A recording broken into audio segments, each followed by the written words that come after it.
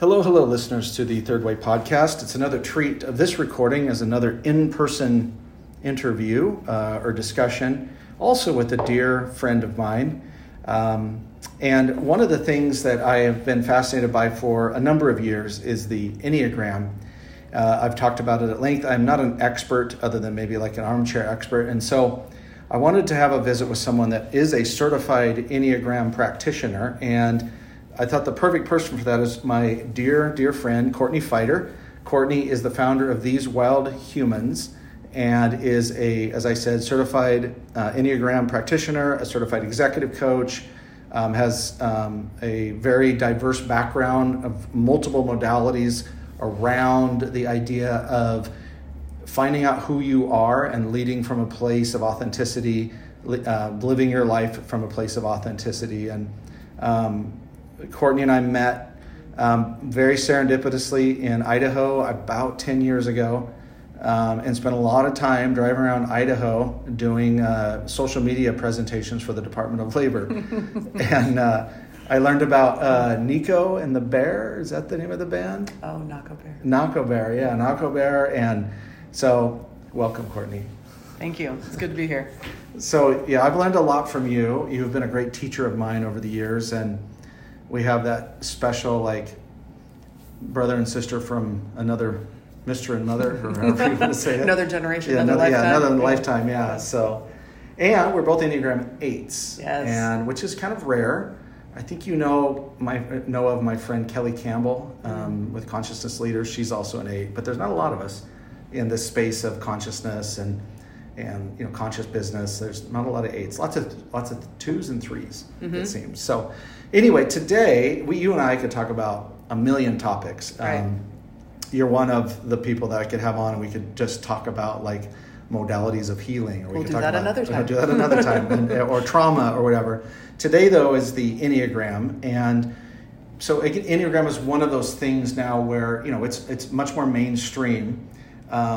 And when things go mainstream, they kind of get commoditized. Mm-hmm. And so I think that's why it was important to have someone that's a certified Enneagram practitioner on. So it's not just a bunch of stuff you read. You've actually been certified, and so you practice it in These Wild Humans and the executive coaching and the things that you do. So give the listeners just a rundown of what the Enneagram is and the names of the various types, because that will set context for the questions we'll both answer. Sure.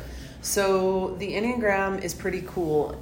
It goes all the way back to ancient Greece and Rome, and it's based on a system of sacred geometry that covers 9 numbers or 9 energies, and those we call in the Enneagram the core types. There are also these different subtleties about the Enneagram because everyone is essentially a snowflake. Right. So we have each a core type, but we also have an instinctual variant, and we also have centers of expression. Mm-hmm. So the Enneagram is set up in a series of 9, but it's also set up in 3 triads. Mm-hmm. So the concept of the Enneagram says that from our core type, which is the way we're born, we can move through the entire Enneagram energetically by the lines. And that's kind of like the long-term journey of the Enneagram, which many people don't take. It's quite intense, but that is the opportunity of the Enneagram. So that's a really rough cut, but we'll get into more details. And one interesting thing about you and I, though we're both 8s, we have different centers of expression and we have different subtypes, right? So that's where our uniqueness comes in, where we can sort of understand each other from the same core lens, but also have a different approach to the way we do things. So let's go through all the numbers. So type 1 Enneagrams are called the strict perfectionist. Ones innately believe that the world is an imperfect place, but they have a solution. So they have some kind of sense about them from the time they're born that there is a right way to do things. There is a system and order, and these people will often get really upside down when things are just kind of like chaotic or fly by the seat of your pants. I use the example of thinking of like my mother-in-law. She does not like me to load her dishwasher or do any laundry at her house. She will literally redo it because and she will do it with a lot of like self-deprecation, just telling us that she wants to do this because she's got a system. Right? So I believe she's probably a 1. She hasn't done the test, so I can't say for sure. Then we have Enneagram Type 2, which is the considerate helper or supporter. Enneagram 2s are often that energy or person that kind of wants to throw their arms around the world and take care of everybody and support everybody and be there for everybody. But the shadow side of 2 is the need to be needed. So 2s can get upside down when they start moving into the energy of needing to be acknowledged for their support. That's where they start showing their shadow side. But 2s are generally the kind of people that everyone can turn to for nurturing and support, and even if they're quite busy, they'll make room to take care of people and help. Then you've got the Enneagram 3, which is the competitive achiever. And the competitive achiever, and all of these, by the way, in different forms of the Enneagram, because there are many, have slightly different names too. So these may not be the names that other people have heard sometimes, but they're consistent. So the competitive achiever, 3s have a core need to be recognized and validated by the outside world. They need that input that says you're doing a good job. They need that atta-girl, atta-boy. They need that trophy or reward or symbol that says yes. So often 3s will be highly certified in what they're good at. Often 3s will be very achievement oriented, and they make their mark on the world and show their greatness by achievement or by getting ahead. So you see a lot of 3s be actually celebrities or like professional athletes or high profile leaders or people that actually very high profile salespeople or people that just really need to sort of like have that presence of having that marker of being something very unique and specific. And they need that feedback. So where 3s can get upside down, they can get actually kind of aggressive in their energy if these things aren't happening for them, and their work is to understand that and to kind of like soften themselves and or admit that to other people so other people can help. Right.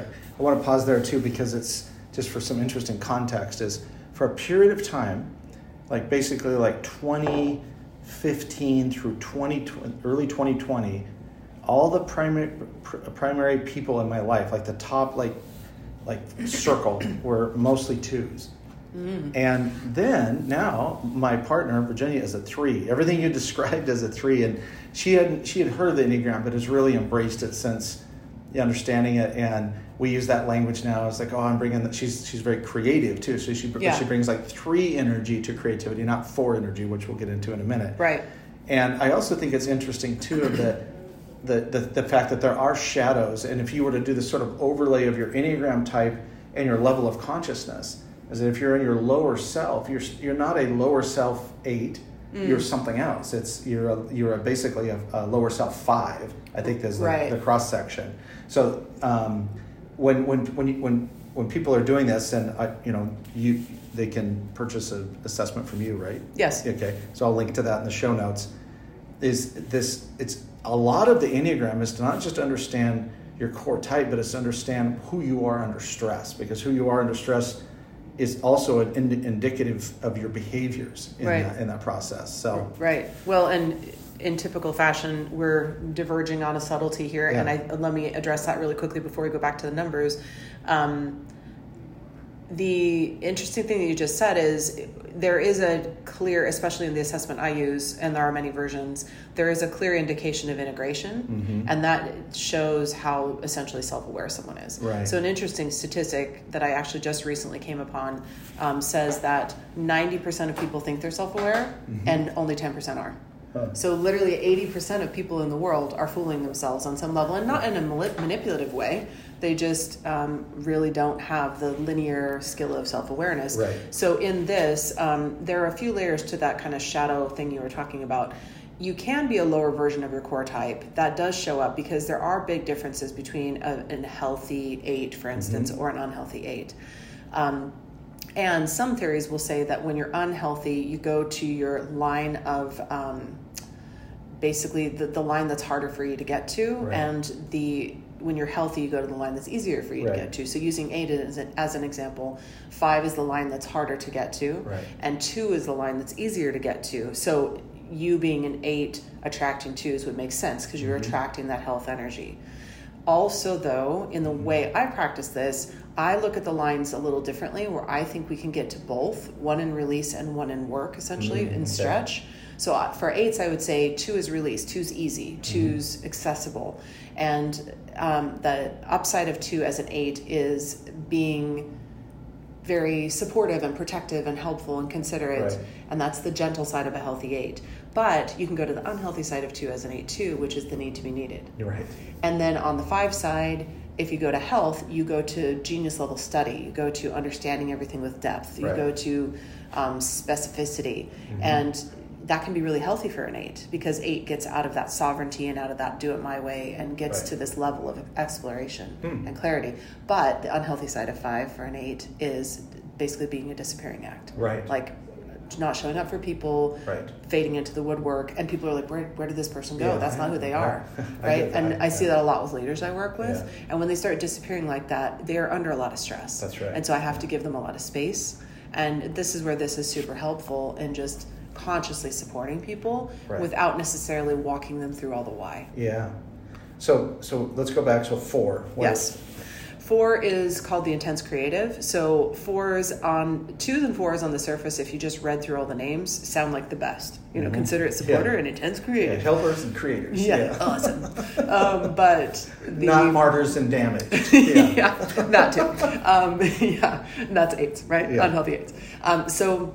But intense creative has the upside and the shadow side. So the upside of intense creatives they are very self-aware for the most part. They really understand who they are. They understand their unique mark in the world, but their fear is to be ordinary. So if they end up blending in, they get really, really distressed. And to other people, that can feel really cloying, because it feels like a lot of self and ego and self-talk. And they do tend to communicate from a perspective of, I think, I feel, I mean, I am. Right. But they also bring all this beauty to the world. They're very aesthetic. These are artists for the most part. Right. That's Katie, my younger son. He's a 4 all the way through. That would make a lot of sense, seeing his work. Then we have the Enneagram 5, which is that's more of the energy of like that genius study, and that's the energy of understanding the detail of everything and being a master of all the detail of their category. So I coached a CEO who was a 5, and he was having the hardest time delegating to his senior team, because he had formed this company with his family, and he had this responsibility for understanding everything about this water company, but he also really struggled to divorce himself from having all of the responsibility for all of it. And so the beauty of 5s is they understand all that detail. The other beauty of 5s is they know exactly how they feel, but they don't feel the need to tell everybody. So you kind of have to walk up to them gently, because they won't necessarily tell you who they are emotionally, but they know. They're very aware. And then the shadow side of 5 is a total disappearing act. They will really reject things when they don't feel it's right. If they feel it's off the linear path or it's not to the level of quality, they'll be in fierce rejection, and they'll be kind of cold about it. And they'll really just disappear and step back. Yeah, it's the 5 is also in some models called the investigator. Is that correct? That's, I think, the 6. Oh, the 6. Okay. Maybe the 5's the loyalist. I can't remember because there's other names. Yeah. But that's okay. We can Let's look at. You know what? We'll just look at what this system do this calls live. It. Exactly. Yeah. Yeah. We'll do a live little research, since my brain didn't remember the name of the 5. If we're only recording the quiet audio, specialist. The quiet specialist. Quiet specialist. So 5s, investigator and loyal skeptic are 6. Okay. Yeah. So, I sometimes I have all this information in my head, and then sometimes when it's not right in front of me, it'll just drop right out the title. So we'll bring out the reference guides. This is a pretty extraordinary book. Yeah, these guys, the Enneagram Institute refers to the investigator as the Type 5, and the 6 is the loyalist. That's where before I knew you, or before you were doing the Enneagram stuff.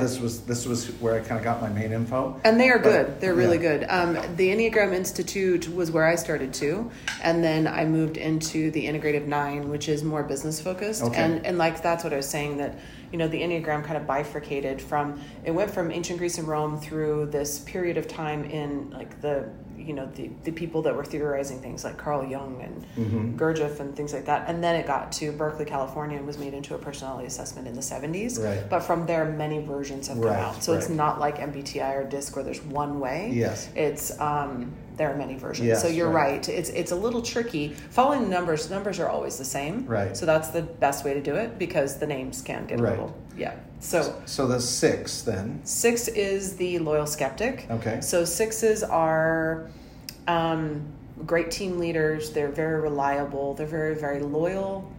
They have a lot to offer a team, and they're always trying to kind of be present and available to that for a team specifically. They will minimize their own perspective or energy for that collaboration. Not on a harmonization level, that's different. That's more like 9. But the shadow side of 6 is they are always looking for the backup plan. So they are always worried about if this happens, then that. And so for a team, they're super useful because they have this ability to make sure that the backup plan is well curated and that they can pull it right out of their hat. Right. But for them, it's really intensely stressful because they're always worst case scenarioing. Right. So, so 6s, I have a couple 6s I'm coaching right now, and they're very interesting. So they will sometimes really minimize their own perspective or opinion for the sake of others, and they will definitely put their own self-care on the back burner for others. So that's the 6. 7 is the enthusiastic visionary, or all these probably have another name, but 7s are innovative, creative, love travel, novelty oriented. These are, again, like exciting personalities to be around because they're very dynamic. These people were going crazy during all the lockdown stuff because they couldn't move about and be free, and their biggest fear is to be restrained or restricted. But 7's shadow side is they really dislike conflict. So 7s will disappear into that worry about conflict and just kind of disconnect if things feel too hard. So they kind of have the ability to almost like have 2 rose-colored lens perspectives sometimes, and that can get super toxic, especially in a business situation. Yeah. Your 7s are often known for their sort of what we would call toxic positivity. Yeah, and also their shiny object. So you put a 7 in a CEO position with no oversight. Yeah, and they have like a bunch of shiny toys or new hires. Yeah, and nothing works properly. Yep, and then they get bored. I had a 7 CEO and a 7 senior team, and that was their core issue. Is they kept, whenever they'd run into a problem, instead of dealing with and unpacking the problem and dealing with the pain of the problem, they'd just reinvent the wheel. Yes. So there was just a constant source. Yeah, because it's the dopamine hit. And it's also the rejection of failure, right? Like, I wish that, and we'll get to the 8 in a second because that's us, but I wonder, it would be interesting, like from a correlative study standpoint of the overlapping or the mapping of neurodivergence or type and Enneagram type. Anecdotally, most of the people I know that have ADHD are 8s and 7s. Most of the people I know that have autism or on the autism spectrums are 4s and 5s. 4 is interesting. Yeah, but that's my own anecdotal like analysis and my own like analytical brain looking at that. And I think the other thing here too is a great influence. We're going to get into this as one of the first questions that we're both going to answer about basically what is your Enneagram. We know what your Enneagram type is with pressure or stress. What is your Enneagram type when you have power, when you have authority? And leadership. So leadership. So anyway, on to the 8, on to us. Let's talk about us. And backtracking for 10 seconds, the neurodivergence question is also pretty action-packed and interesting and complicated because I have had a couple of clients recently that do have different variables of that. And what's hard to unpack, I'm noticing through my work with them, is which part of it's neurodivergence and which part of it's like integration. Right. Because they're 2 very distinct things. So I think my generic answer to that is I think that people of all types, all numbers can have these possibilities, but it shows up in certain energies too, which is interesting. So 8s. 8 is the active controller, sometimes also called the maverick. I like the word maverick. But active controller, when you first see it, usually if you're getting your Enneagram type accurately assessed, your first gut reaction to reading the outcome of the analysis is going to be some form of like repulsion. Okay. Some celebrating, some like, yeah, that's me. And then also like, ooh, because it's the parts you don't like about yourself, right? And almost, it's so funny, like a 2 or one of these numbers that we think has a shiny title will read theirs and have that repulsion. And you're like, what are you repelled by? Like, there's nothing there to be repelled by. 8s are very interesting. 8s are very complex. 8s are very intense. 8s have very big energy. 8s are very magnetic, very leadership oriented. 8s are natural leaders and naturally autonomous and sovereign. So, but the interesting thing is 8s want that for everybody else. Right. 8s want sovereignty for others too. Right, yeah. They don't want to impede others' sovereignty, but others can feel impeded because they get lost in that bigness. Right. The interesting thing about 8s is it's not that common a type, although it's prominently talked about in leadership because they're the stereotypical CEO. Yeah. I think we're debunking that, but that used to be what we would call a CEO type, would be like that 8 energy. Interestingly, even more narrow is the 8 woman. There's not that many female 8s. I only know 2. Female 8s are very narrow. Yeah. I've actually somehow magically... 3. I know 3. I've magically attracted many recently, but I think it's because we need each other. Yeah, and it's interesting we found each other. Just from a contrast standpoint, there is I would say energetically, I don't know if this is my observation of women that are 8s tend to have a more masculine type of energy to them. Yeah. So, you're very feminine in your appearance and stuff, but you have this shamanistic, almost masculine energy. And then Kelly's got masculine energy. And then Anna, Virginia's mom, is an 8. Oh. And I wouldn't say necessarily masculine, but very much like a leader of a movement. Yeah. She's part of she's been an activist and part of the opposition against the Nicaraguan government for many, many years. Right. And that 8, it's interesting how that 8 shows up because she lives with us once in a while. She lived with us just for like a month and she comes back. And it's interesting I've never lived with an 8 into the dance of like how, of the active controller. Yeah. Like there's this funny Who's moment. And I don't win? think Anna would mind that I share this, is that I like to do the dishes after dinner. And I like to do the dishes because it's kind of a Zen thing. But she insists on doing her dishes that she had and putting them in, like washing them and putting them in the rack instead of putting them in the dishwasher. And I'm like, well, you don't have to do that. I'll wash them. And she said, no, I want to. And to me, that's like the ultimate 8 statement. I want to. Yeah. It's a little bit of a face-off. And also for female 8s, especially when we are younger, in business particularly, the men, and let's say that are quite a bit older than us, will sometimes be quite threatened by what we're trying to bring in with that sovereignty. And so a lot of 8 women I know are self-employed. And it makes sense, because we are, and also we don't want a ceiling. 8s really want expansive capacity. 8s want to do their own thing, right? So those are most of the beautiful sides of 8. The shadow of 8 is most definitely needing that control and needing to manage things and needing to have an outcome and needing to put hands on things. And when an 8 can be healthy and really step back from that and be able to just kind of let things unfold, that's a sign of health for an 8. And to really lean into that 2 energy, letting other people shine and letting other people show up as bigger than you, because we are naturally big. Yeah. So we don't have to try to be big. And we also have to be careful not to shrink ourselves. Right. And I've noticed when I'm depleted and I start to go into the 5, which I'll use the term that I learned as the investigator, is the primary, and this relates to anxious attachment style, it relates to rejection sensitivity dysphoria, kind of those like ego-based wounds that are part of old trauma. I have a craving for information.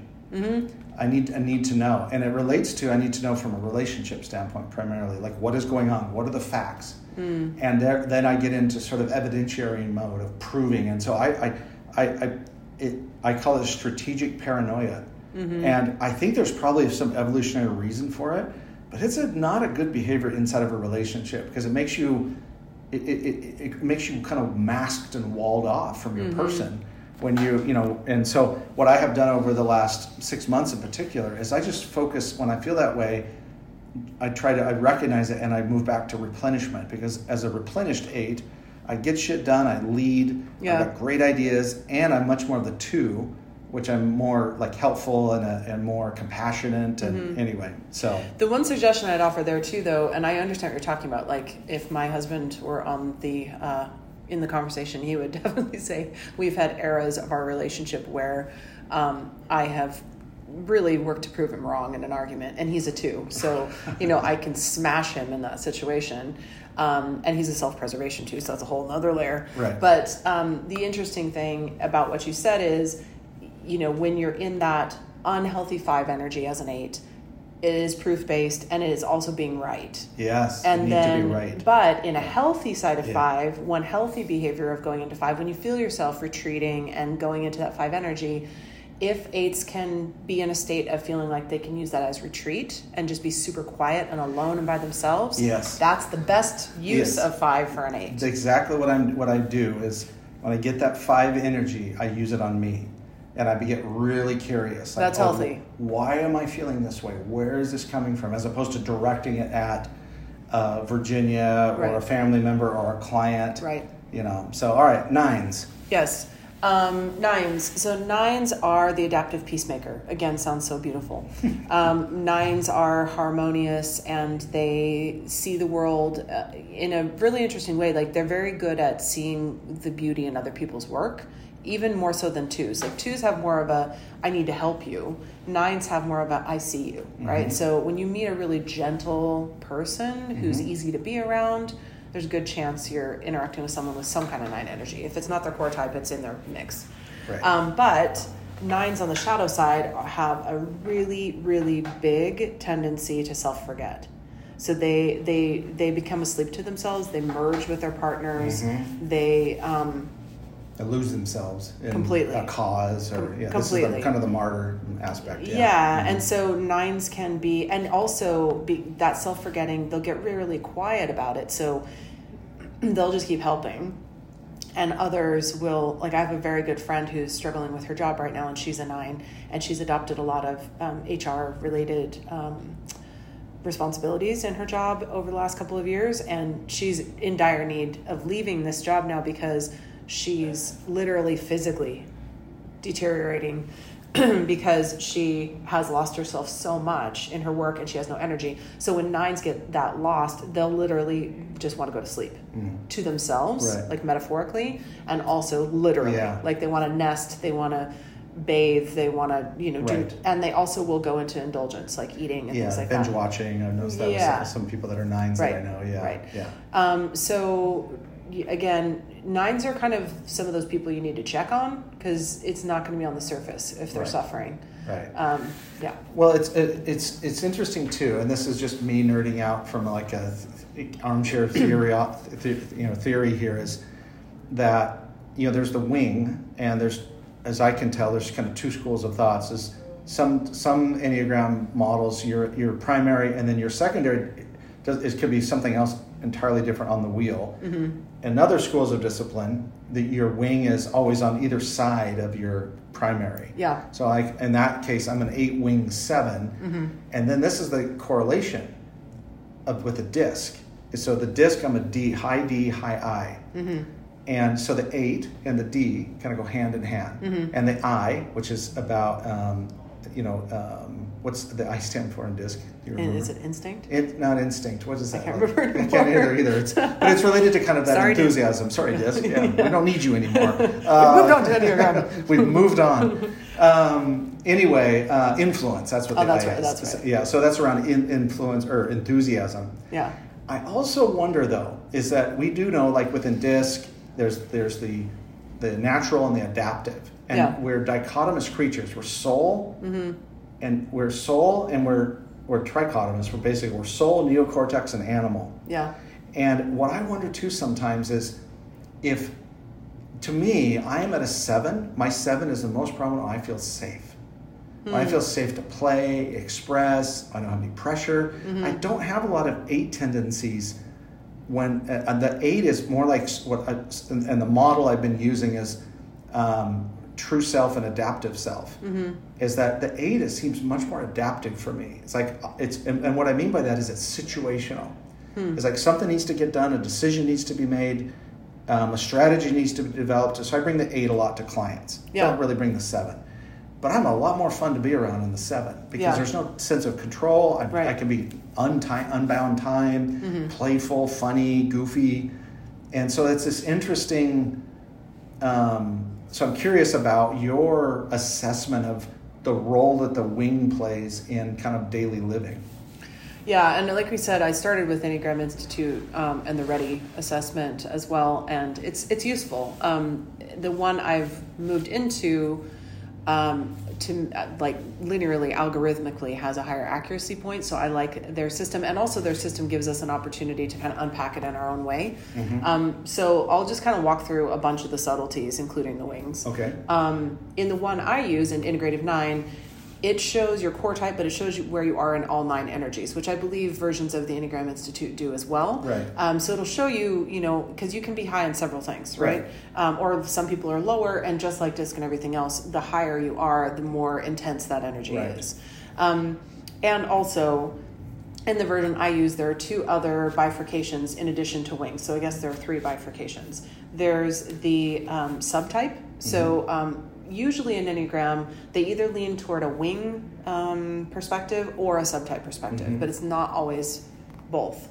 And subtypes, there are 3, they're essentially instincts. So the 3 instincts are, I guess instinctual variant is the exact word.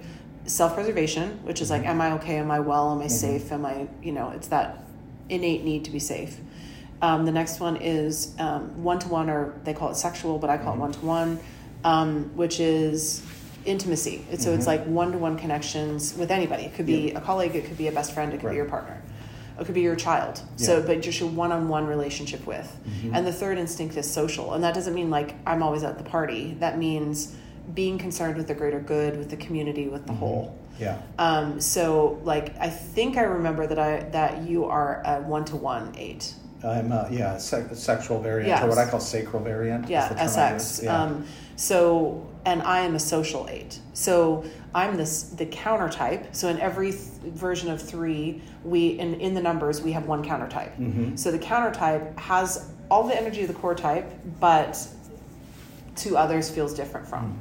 So I'm a social 8, which makes me a true 8, but also to others, I'm going to feel more like a protector. I'm going to feel more like a guide or a guardian, and less like a dominant personality. I have the ability to make more space for people, but the way I operate is all 8. So for a long time, people thought I was a 2. Because I am high in 2, and I was leaning toward that a lot. And that's really the way that I grew up, was like acting like a 2. That was my role in my family.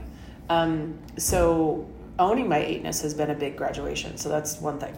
The other 2 things I'll mention, though, about subtyping, or not subtyping, but like the variants, we also have centers of expression. So we said that there are 3 triads, right? So 8, 9, and 1 belong to the body triad, or the 2, 3, 4 belong to the heart triad, and the 5, 6, 7 belong to the mind triad. So we can also, in those numbers, see where people sit in all 3 of those triads, and that gives them what's called like a tri-type. So in my case, I'm an 8, 2, 7. Okay. So in body, I'm 8, in heart, I'm 2, and in thinking, I'm 7. So to me, that creates good subtlety and clarity. And then further than that, the assessment that I use goes into your Hornavian types, which is your conflict style and your persuasion style. So when you look at that, plus the centers of expression, which is the 3 types, body, mind, heart, and you look at your numbers across all 9 energies, and you look at your wings, then you have, and your lines, which is the 5 and 2 thing we talked about before with 8s, you have so much to unpack. You can see where, what's really cool is I can sit with a client and get through this in an hour by showing them that whole roadmap, but there's months and years worth of information to talk about, right?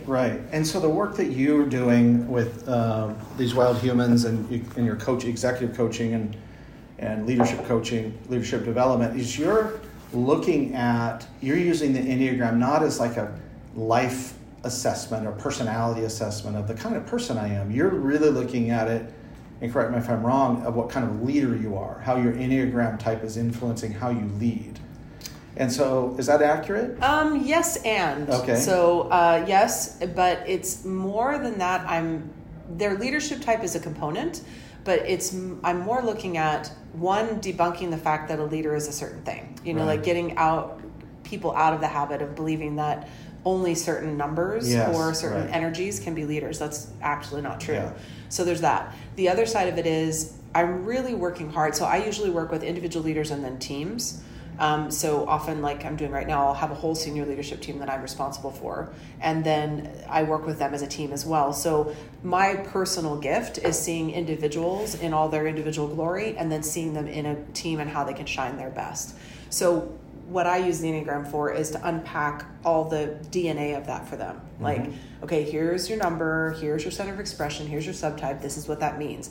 Now when you're working with so-and-so who is these other things, we can see, how those two things cross over in positive, but where you're going to butt heads. Mm-hmm. So where are you traveling on parallel roads, but different roads mm-hmm. with somebody else? So often we'll take like the two, I have an assessment that has a long form and then there's like a one-page visual. I'll take the one-page visuals and have a two-on-one discussion with two leaders sometimes and show them the differences. Right. And often when they just workshop where they're looking at things differently, suddenly empathy comes in.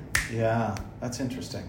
Okay, I'm glad I asked that question because it goes into the question of how does your Enneagram type impact how you lead? As you think about this, it's like there's an irony here is we don't know who we are until we're around other people. Yeah. But we can lose who we are if we're around people too much. Right. And so I that's why this Enneagram and this application to leadership is fascinating to me. So because I love what you said that all Enneagram types can be leaders. Mm-hmm. Maybe statistically there's some that are more prominent, but that's a societal thing. It's really not a personality. That's right. It's a systemic kind of mm-hmm. structural thing. It's not mm-hmm. a personality thing. Right. So, without going back around the entire wheel, are there some general, if someone's listening to this, and I encourage that whoever's listening and you haven't taken a real Enneagram is to click on the link in the show notes and get an assessment from Courtney, is what are some good questions to ask yourself if you know what your Enneagram type is, but good questions, self-inquiry about how you lead? A lot of it, there's so many different ways I could go with this, but a lot of it has to do with your health and mm-hmm. your self-reflection. So one thing we do know statistically is that leaders are missing the time to reflect. They don't make that time, and it's a big missing link in modern business. Okay. I feel like we've gotten a little better about it in the last few years, but overall it's an issue. Okay. And usually it's I'm too busy. I have no time to use that self-reflection. So people will end up in a spiral of either believing other people's perspective about them or thinking that they're the star of everybody else's show. So those are kind of the two core shadows of a leader, right? They either lose themselves in what everybody else says and thinks, or they end up, and so I could, we probably don't have time today, but we could linearly unpack which types go to which of those things, and then what that means for them. So when we know more about the leader in the detail, if I was looking at someone's assessment, I could tell you in a micro level, this person's going to have these struggles and these, and they mm-hmm. often feel like I'm like a fortune teller going through this with them because you might feel like blah, blah, blah, and they're, oh my God, yes. But without looking at a very specific example, it's a very big question because mm-hmm. there's so many subtleties to that. It depends on what kind of company they're in. It depends on who their peers are, who their team is, who their support system is, what their partnership is like. Right. All these variables matter to leadership. Right. And I think we have this myth that we've created societally that says leadership is an achievement of a certain role in a certain style of company at a certain point in time or age. Right. And it's not. Leadership's an energy. Leadership is not persuasive, right? When leadership is healthy, just people are that. Right. You experience them that way. Right. What's the phrase you use about brand and leadership? You have this great phrase that you've come up with. I remember where you said something like, other people's experience of your leadership is your brand, or Yeah, something your like that brand might is, be breaking your it. brand, your personal brand is how other people experience the way you lead. Exactly. So Right. that is really the essence of this, in my opinion. That's other people's experience of you, but not you reflecting their Right. notes about you as and adopting that as your practice. Right. And I think too that I look at myself, and so a question I ask myself constantly is, what's my motivation here? Yeah. Because as an 8, I have a lot of what I call buffering strategies. So I can be like, over the years, I could be an oversharer, because if you don't react, and you know this, I mean, on the first car ride we had together, I'm telling you all my secrets, and our friendship's done. I know everything. And you know everything, and now we blackmail each other. No, but this idea of oversharing is an example of creating a buffer, and because if I can then suss your reaction out, I can make a reaction, then I can respond to that as an 8. Well, but what's interesting about what you just said specifically, 8's biggest fear is vulnerability. Right. So if you're offering, let's say an old version of Justin is offering like, I'll tell you my secrets. Yeah. And then you're like testing to see how the person responds.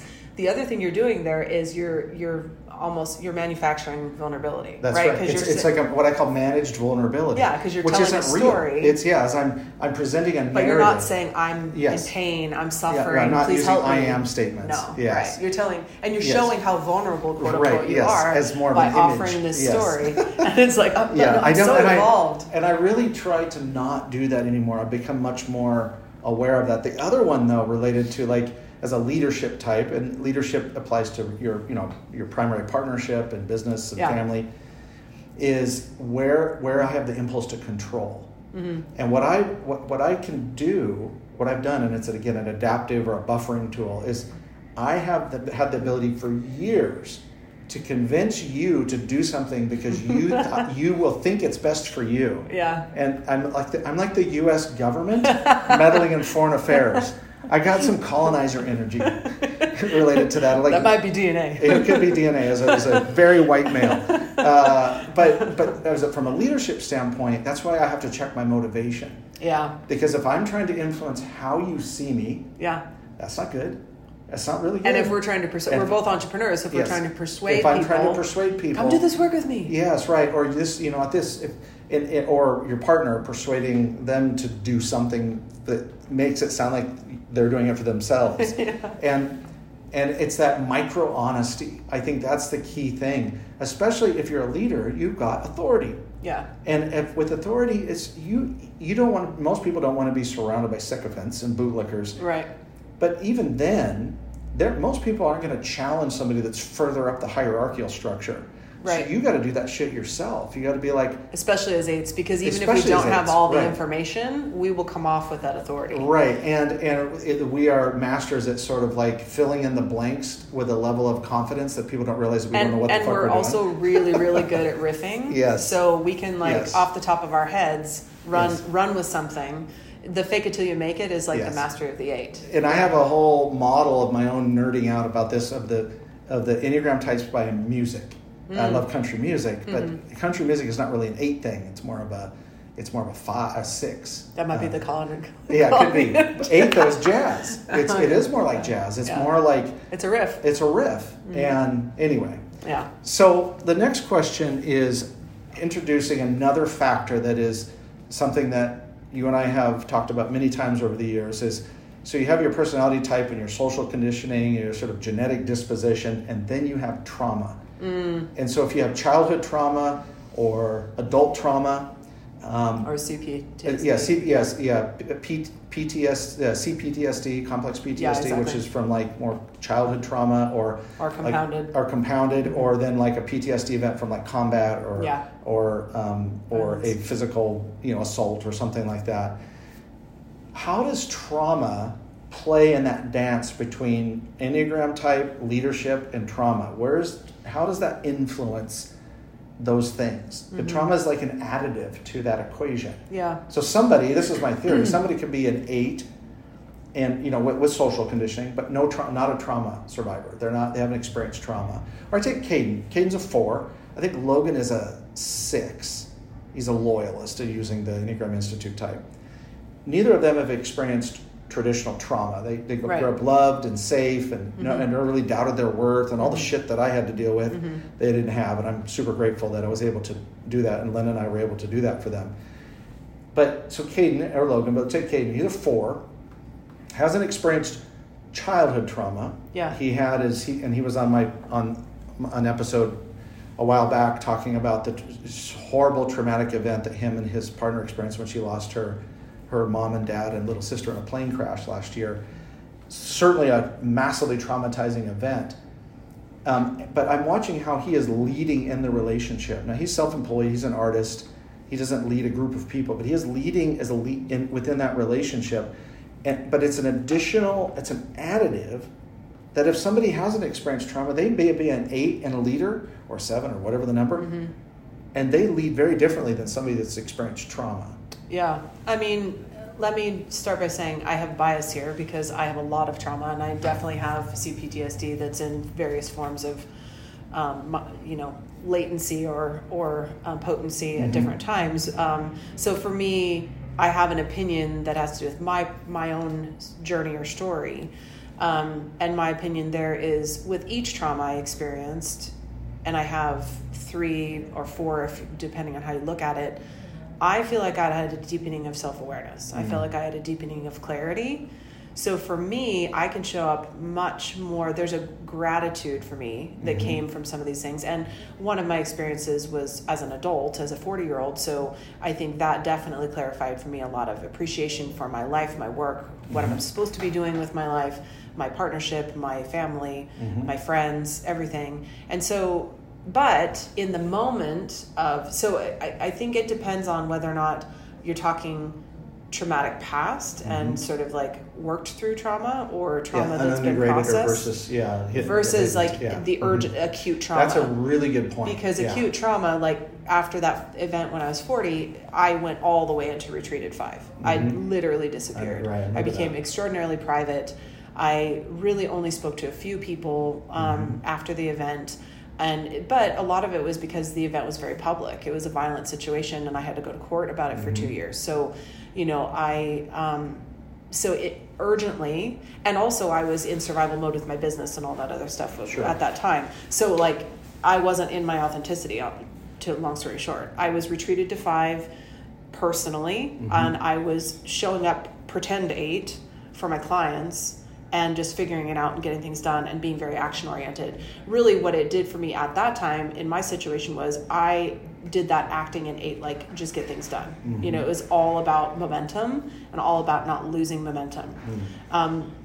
But I think if you're talking more like your son's situation, I'd be super curious to understand more. I haven't heard his episode yet, to hear more about how life before that event that happened to him versus life after felt. And then when it's really the event more connected to his partner, and then he was obviously a part of it and had a relationship with it, but it had more potency for her. Oh, absolutely, right. How is he then, holding her up, right? While she goes through these first few years, right? So it's really such a complex question. Like I hate to keep saying that. But that's why I throw it out there, because it's almost one of those things where we're not going to answer the question, but it's a good question to ask. Because it really goes back to self-inquiry, is where, and I love what you said, I didn't even think about this, and I'll use my terminology of unintegrated or integrated trauma. I don't really think you heal from trauma. I think we're evolutionary creatures. We absorb heal pain. is not the right word. Heal is not the right word. You can grieve it. And so if you have unintegrated trauma, that's showing up at all parts of your life, and you could be entirely a hologram. Your whole existence could be not and a lot real, of people and are. A lot of people are, especially Americans. And a lot of people will just say, this amount of time on the clock has passed, therefore I'm fine. That's fine, And I processed it mentally, so I'm fine. Not understanding that it's still in their nervous system, it's still in their psyche. And then what I have seen with that is unintegrated trauma amplifies the more dominant features of your Enneagram type. You go more all in. That's true. And with the trauma that if you have unintegrated trauma, and I'll go with what, like I mentioned Kelly several times in this episode, is that you may seek leadership positions to keep yourself from integrating your trauma. Because the more authority you have, the less it feels like to your ego. You don't have to work on your shit because you have authority, which is a type of safety. If you have integrated trauma, what I've noticed is on all the Enneagram types is you're more compassionate. You're more empathetic. It doesn't matter. You pick any one of the Enneagram types and put that in a person in a leadership position, and if they've done the work, they are much more compassionate about other people's situations. And yeah, I would say that's true. I can think of an example of a leader I work with who I think has a fair amount of unintegrated trauma, and he is much more quick to react. But I also will say that I think there is a layer here that's similar and different with this trauma label or category. That what we've said here is totally true, and also really more than anything, the integration is the important thing. So let's say take two people with no traumatic past, right, who have both integrated themselves, like they have a self-awareness, they've done work on themselves, they naturally will arrive with more empathy, they naturally will arrive with more softness, and it's in Enneagram language with more health. Right. So yeah. All right, last question is more personal for both of us, is what are you still learning about your Enneagram type? I mean, you certified and all this and deep dive. You got this super cool book. You got two cool books sitting on the table. And I have so many more. And you have so many more, right? And I'm, like I said, like autodidactic with the Enneagram. I've read many books and I've had many conversations. So, what is something you're still learning about you and your Enneagram type? The first step for me was acknowledging and getting into the nitty-gritty of who I actually am, because for a long time I was, not intentionally pretending, but I was assuming I was something that I wasn't, or I had some form of rejection for being an 8, because that sort of like intensity or whatever hit on a lot of trauma that I had from my past in various places. And I knew that it made me feel like too much for other people. So, one thing I'm always working on is that like just enough feeling, not a too much, too little, because there's a very razor's edge for 8s to make sure to be an acknowledgement of other people's experience of you, but also not minimize yourself. That's right. And as a woman, I often felt the need to shrink myself for other people's comfort, and fade back a bit, kind of, oh, don't worry, I'll just go into 2 mode and do these things for you. So there's that. I think the thing that I'm more recently noticing that I'm learning is twofold on the same point. One is, it is healthy for my relationships, particularly my personal ones, when I can really step into 2 energy, and when I can really step into more of the subtleties, like the social aspect of my Enneagram type, and I can protect and take care of other people, and I can listen to their story, and I don't need to reciprocate. Like, not reciprocating is a sign of health in me particularly. If I'm not telling a co-story, I relate to that because that's healthy, and other people need that more from me. So I'm always trying to work and walk more into that. The other thing I'm recognizing is, as an 8, I'm very accustomed to leading, and it's very natural, and instinctually I will do it if no one else is doing it. Like, I will totally always pick up the ball. And in the simplest situations, like a family email that's going around and people are responding to it, if I don't contribute, that's actually healthy for me to stand back and let other people get the work done. Yeah. So, and I can think of some situations recently where it's very, very small things, but it's very healthy for me to not lead. Yeah. And it's very healthy for me to, and actually, when I'm honest about it, I crave it. Right. I really want to rest sometimes. I really want to sit back and let other people take things ahead. And other people want that. Like, I know that I can really limit my partner, for instance, when I am always in leadership. Right. When I can give him room to shine there, it's much healthier for us. That's interesting too with the 8, is that often we're known as protectors. And what shifted for me is, rather than I use that protection for protecting space, and less about protecting myself, armoring up, as they call it, or controlling someone else for their, air quotes, protection. Again, kind of that colonizer impulse. To take care of someone, that taking care of someone as an 8 is the way that you keep them safe, but you look at the underlying motivation, the reason you're keeping them safe is so you feel safe. And your vulnerability isn't exposed, right? And so I love what you're saying there about stepping back and resting. For me, what I'm learning is, and I wrote an essay about this called, and I'll link to it, is Me at My Best. And BEST was an acronym, and it stood for bold, energetic, sensorial, and trusting. And so what I'm learning is that there's like when you take all of the 8 wing 7 and the variants, and then you add the trauma and then the neurodivergence and all of the social conditioning, this sort of like this very complex ecosystem of me, that there is a best version of it in this BEST model. And so I kind of look at leading indicators and work backwards from there. That's what I've learned about it. Is if I'm bold, I'm bold. It doesn't mean that I'm in a healthy 8. Sometimes I can be bold and aggressive, and I'm not like a healthy 8, because that's just my, I've sort of, which is weird as a person with anxious attachment tendencies, I can be very aggressive. It's like aggressive anxious attachment. You're all the A's. I'm all the A's. And then energetic is that I'm light emitting, that I'm safe to be around. That's another thing. It's like, because as an 8, I'm, this, as you said this, super intense. Mm-hmm. But if I can be intense like the noonday sun on a beach, at the beach, that's way better than the intense of like the house is burning down. Yeah. And so that's that. And then sensorial is I'm just in my body. That's a big one, because 8s are in the body triad, and 8s really need to move. That's right. It doesn't have to be like heavy, crazy exercise, but when stress comes in, 8s have to move. Exactly. And then trusting is a two-way thing. It's trusting in intuition, my feminine energy. Yeah. It's trusting in my own worthiness. It's it's listening more than talking. Mm-hmm. And so what I'm learning is that there's some beautiful, and it's a sense of like self-esteem, I guess you could say, is that when I combined the 8 and the 7 with higher self-consciousness, I feel good about me and my life. Yeah.